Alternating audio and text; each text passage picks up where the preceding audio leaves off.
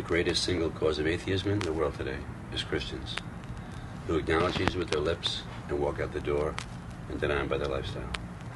That is what an unbelieving world simply finds unbelievable. Hey, welcome back to Winds of Change. All right, we had to break away there quickly from that last session. But let's go ahead and get back into it. We're still in day 6, recapping a little bit of last week. We discussed the kinds, and we also saw that God made man. In the introduction of the Trinity and dominion were all covered in the last session. So let's go ahead and take this session, this part, into God's presence. Father in heaven, thank you for today. Thank you for allowing us to open up your word. We pray, Father, for your Holy Spirit to guide us and to teach us into all truth. For you have told us that you seek those who will worship you in spirit and in truth. So, Lord, we ask you to open up your word to us, help us to understand, help me to communicate the truths that you want me to communicate to those who are out there. And we give you thanks and praise in Jesus' name. Amen. All right, let's go ahead and open up our Bibles again to Genesis chapter 1. All right, we're almost done. We're probably going to be getting into Genesis chapter 2 today.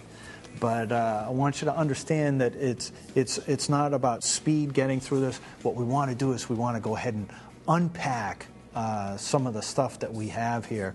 And that's the whole idea behind this discipleship series is remember that discipleship means learner. Okay, so let's go ahead. We left off talking about dominion, how God had given dominion. So let's recap. So it says God created, that's Elohim, right? Created man in his own image. In the image of God, he created him, male and female, he created them.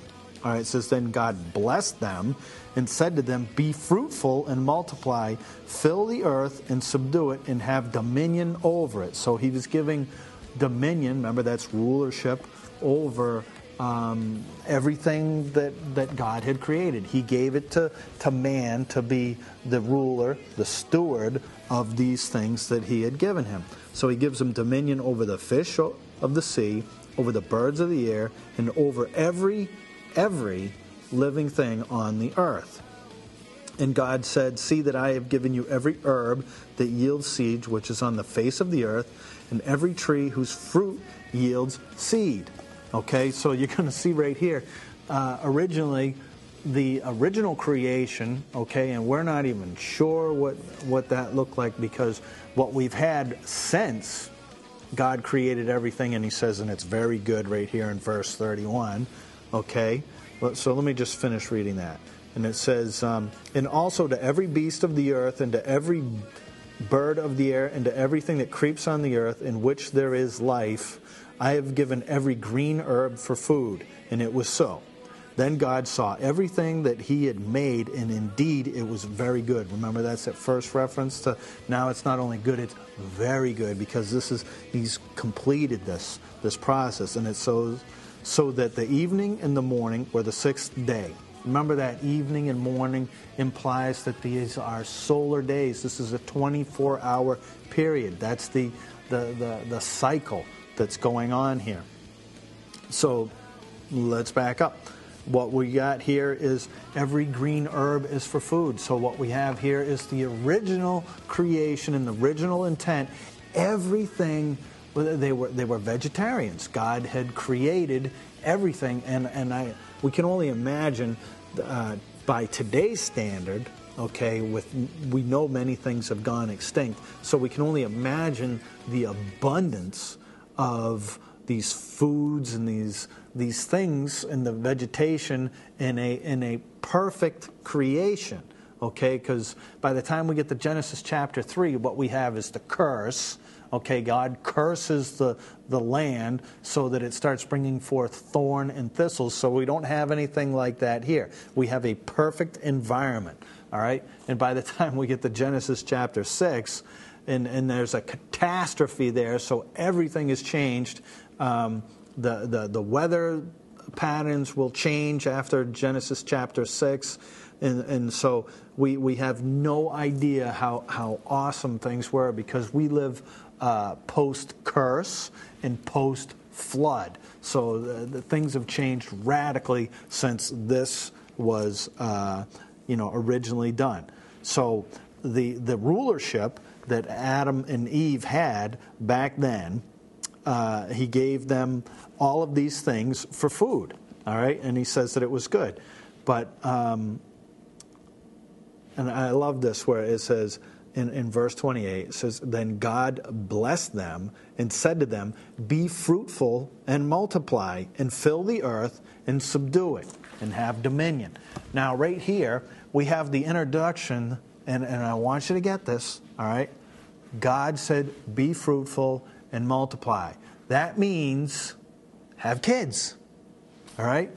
Now, we adults, we all know how we have kids, okay? Sex is God's idea, all right? God created sex. He's the one that made man and woman, Adam and Eve, to be together. And we'll see this a little bit more when we see the life in the garden here in chapter 2. We might get to part of that today. And so God created sex, all right? And he said it was good, all right? And he blessed them, all right? And he said, "Be fruitful and multiply and fill the earth and subdue it." So obviously, we have got to have a lot of kids to fill the earth from back then, when we only had 2 kids on the planet back then. So Adam and Eve, their job was to start having kids. So God is the one who designed us to have relations with our wives. So God made them Adam and Eve, not Adam and Steve. All right? And God said that he wants them to be fruitful and multiply. All right? So God made sex enjoyable. He made it a pleasure. And I want you to understand that in the Hebrew, the idea of a union between a man and a woman, okay, in God's economy, okay, which is one man with one woman, married for life, anything outside of that is a perversion. Perversion simply means it's been changed or distorted from its original intent. So the original intent of sex in marriage, okay, is for married people within the marriage bond, okay? And Jesus amplifies this in the New Testament. And I'll throw up, I believe it's Matthew 19, and also the Apostle Paul talks about in Ephesians chapter 5. But there's a really, really important concept here I want you to understand besides God making sex, and is the way our society is today, Hollywood and magazines and everything like that, is there's that perversion, okay, from the original intent of what God had designed marriage and man and woman to be, because he wanted us to fill the earth and populate it and have everything that he had designed, okay, for us. Okay? I mean, God's good. I mean, think about it. You know, God made those things for us. But something's gone wrong since then, and we'll get into that. So anything, we have God wants us to fill the earth and subdue it. And the bigger plan here in marriage is there's a model, okay, that's being developed here too. Okay, and you'll see how this opens up as you begin to study your Bible, is the concept of God being the man. Okay, there's a picture of God is married to the nation Israel. Israel is portrayed as a unfaithful wife. Okay, in the idea that she's unfaithful, Israel. Okay, and this happens to every nation also. is that their unfaithfulness is that they went after other gods. God gave us natural things, okay, on the earth. He's creator. He gave us the created things and relationships to help us to understand and communicate with Him. So you'll always see Jesus using natural idioms, teachings, expressions, agrarian, farming type of language when He helps the people understand, because He's creator. He created these things, and He communicates truths of things that they have seen and observed in creation. Okay, that's why creation's really important. And He will communicate truths through that, like what He did with Nicodemus in John chapter 3. And so the marriage here between a man and a woman is that relationship. Okay, God wants a relationship. Okay, that relationship, when you start going after other things as God says you're being unfaithful. Okay? Now, furthermore, Jesus, okay, is portrayed as God's Son, okay, and the church is the bride of Christ. Jesus is the bridegroom, and the church is the bride, okay? Now, the Apostle Paul says, that he was laboring, and to the same extent, I want you to understand that this process of understanding God's Word is setting us apart as believers, as a bride for Jesus. And he said He's going to come back for a bride. And there's all kinds of references to that.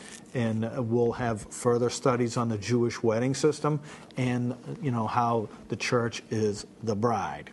So I just want you to understand that anything outside of that is a perversion, which means it's been distorted and changed from its original intent. And that's what we have here in Genesis, because Genesis means origins, and that's the original intent of the marriage bond, okay? And even in the Hebrew, the idea is complete satisfaction.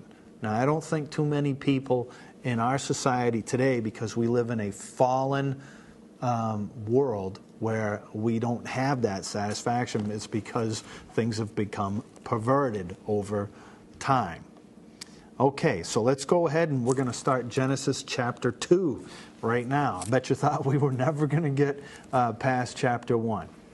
So 6 days are complete, right? And God saw that it was very good.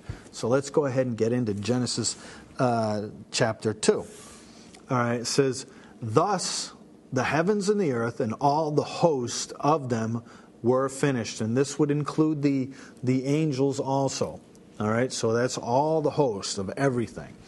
And it says, "And they were finished, and on the seventh day God ended His work which He had done, and He rested on the seventh day from all His work which He had done."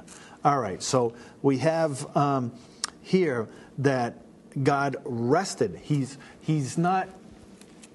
rested. Let me try and make this clear. In the New Testament, there's references where Jesus says that, Jesus would be healing on the Sabbath. So the seventh day is a model, okay, of the Sabbath, okay? And when Jesus would heal on the Sabbath, the Pharisees and the religious people couldn't see past observing the Sabbath, okay? When Jesus would heal somebody and make somebody perfectly well, He was doing good on the Sabbath. They were telling Him, "You're working. You have 6 days to work. And, this is a day of rest." But what He was doing was He was showing them their lunacy of really having a Sabbath was made for man and not man for the Sabbath. That He said that it was we could do good.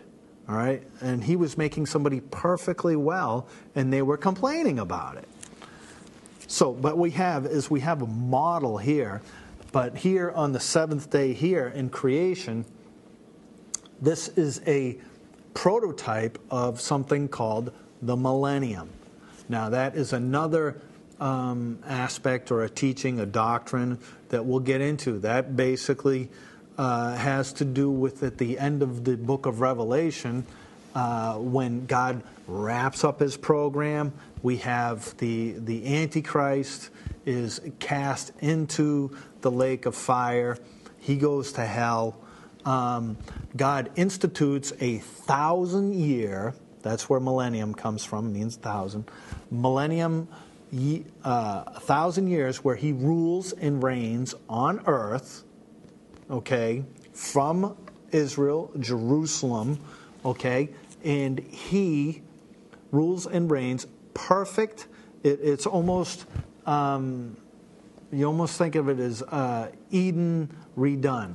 Everything God will cure the ills and stuff, but unfortunately, that's kind of a little bit of a deep study, and I want you to finish going through this, but this is another concept that's being introduced here. Remember how I told you this is germane, we have seeds here?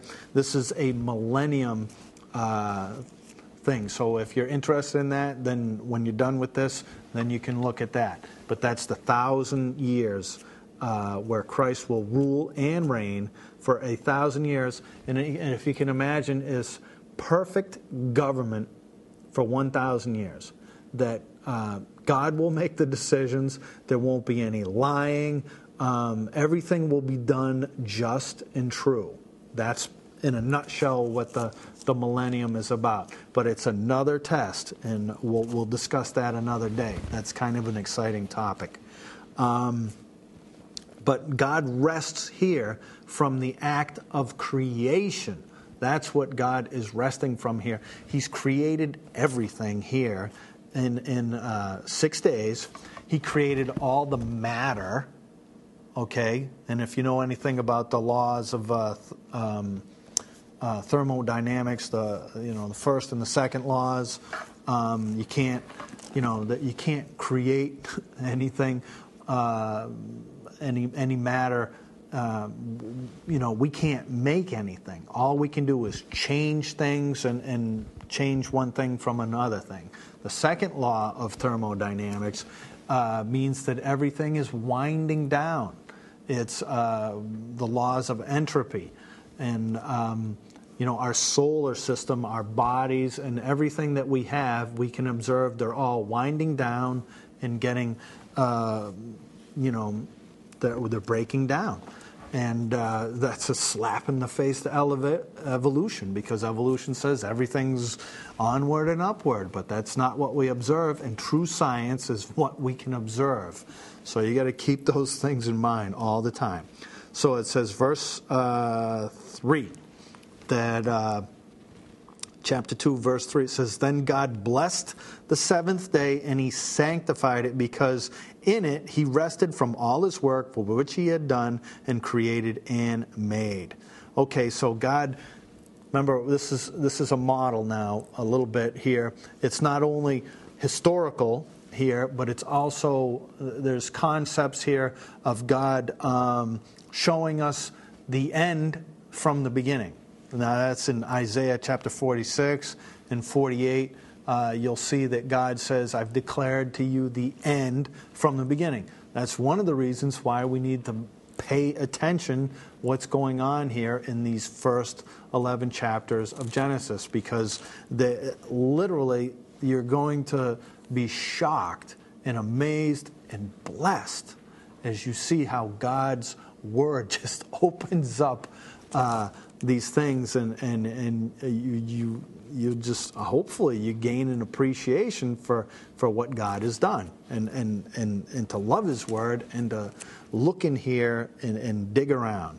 It's great. But anyway, seventh day, he says he blessed it, the seventh day, which is a picture also of the blessings of living in that millennium, which all believers in Jesus Christ whether they have died in the past or not, they will all be resurrected and part of that millennium. And they will participate in that. He sanctified it, which means he sets it apart, okay? And in the book of Revelation it says, blessed and holy is he who has part in the first resurrection, because these people will be part of that millennium where we get to rule and reign with Christ. After the Armageddon campaign and things like that, and the terrible things that evil has brought upon the world, will wrap up there in the Armageddon campaign. And but the survivors will begin to repopulate the earth during that millennium. And so God sets that aside for those people. And he has promises to King David and stuff like that that will be fulfilled at that time. That's all part of the millennium study. And it says, because in it he rested from all his work which he had done, and he created and made. And now this is the seventh day is Saturday. It's also known in Judaism as the Shabbat. This is a day of rest. For the New Testament believer, we can observe the Sabbath. That's good. Okay, we don't observe the laws and the ordinances and all the things that went along with that. There was a council in Jerusalem shortly after the church was started when they began to talk about, do the Gentiles need to keep the law? Gentile means they're non-Jewish. And when they came back, they basically, the Apostle Peter made a plea, and he says, hey, we couldn't keep it. Our fathers couldn't keep the law. He says, and they got together, and basically what they said was abstain from eating blood, okay, because life is in the blood, and we'll begin to see some of these things as we go through, and abstain from fornication, which is, we just talked about marriage. Fornication is sex outside of a marriage union. So these are things that they said, stay away from that. They commended them to the grace of God, and they began, they didn't want to put them under the law, because the law was a tutor, a schoolmaster to show our need for Jesus, because the law teaches us what sin is. And the Apostle Paul says, I wouldn't have known sin except for the law had told me. Now, it's the same as you're driving along a highway, and if there's no posted speed limits, and when my dad was a young man, he told me that when he was crossing the country, there was sections out in the Midwest where there was no posted speed limits. They could literally drive as fast as they wanted, and they weren't breaking the law. There was no transgression, no sin being committed. And as soon as they posted speed limits, there's the law, and the law says you're in transgression. Now you're sinning if you're over that speed limit. And I think probably all of us have done that at one time or another. So God sanctifies and blesses that, all right? And it says in verse 4, this is the history of the heavens and the earth when they were created, in the day that the Lord God made the heavens and the earth, before any plant of the field was in the earth, and before any herb of the field had grown. You got that? It says, for the Lord God had not caused it to rain. Notice that. It hadn't rained up to this point on the earth, and there was no man to till the ground. So God's just bringing us back a little bit and giving us a little more detail on what was happening here in the creation summary. Okay? And it says, but a mist went up from the earth and watered the whole face of the ground. And the Lord God formed man from the dust of the ground and breathed into his nostrils the breath of life, and man became a living being. He became his soul was breathed into him. Remember how we talked about body, soul, and spirit?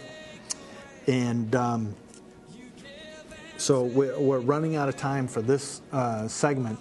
So what we're going to do is we'll just look right here. And I want to introduce another thing here in verse 4. it says, "This is the history of the heavens and the earth when they were created, in the day that the Lord God." And you'll notice in your Bible that Lord is in all caps. This is the first introduction of God as Lord, and that's Jehovah or Yahweh. I prefer Yahweh. Jehovah is actually a transliteration of the Latin, Yahweh. But that is the Hebrew is the Tetragrammaton. It's the sacred name of God, the covenant name of God, Yahweh. And we'll put that up, and we'll begin to open up this a little bit more in our next segment.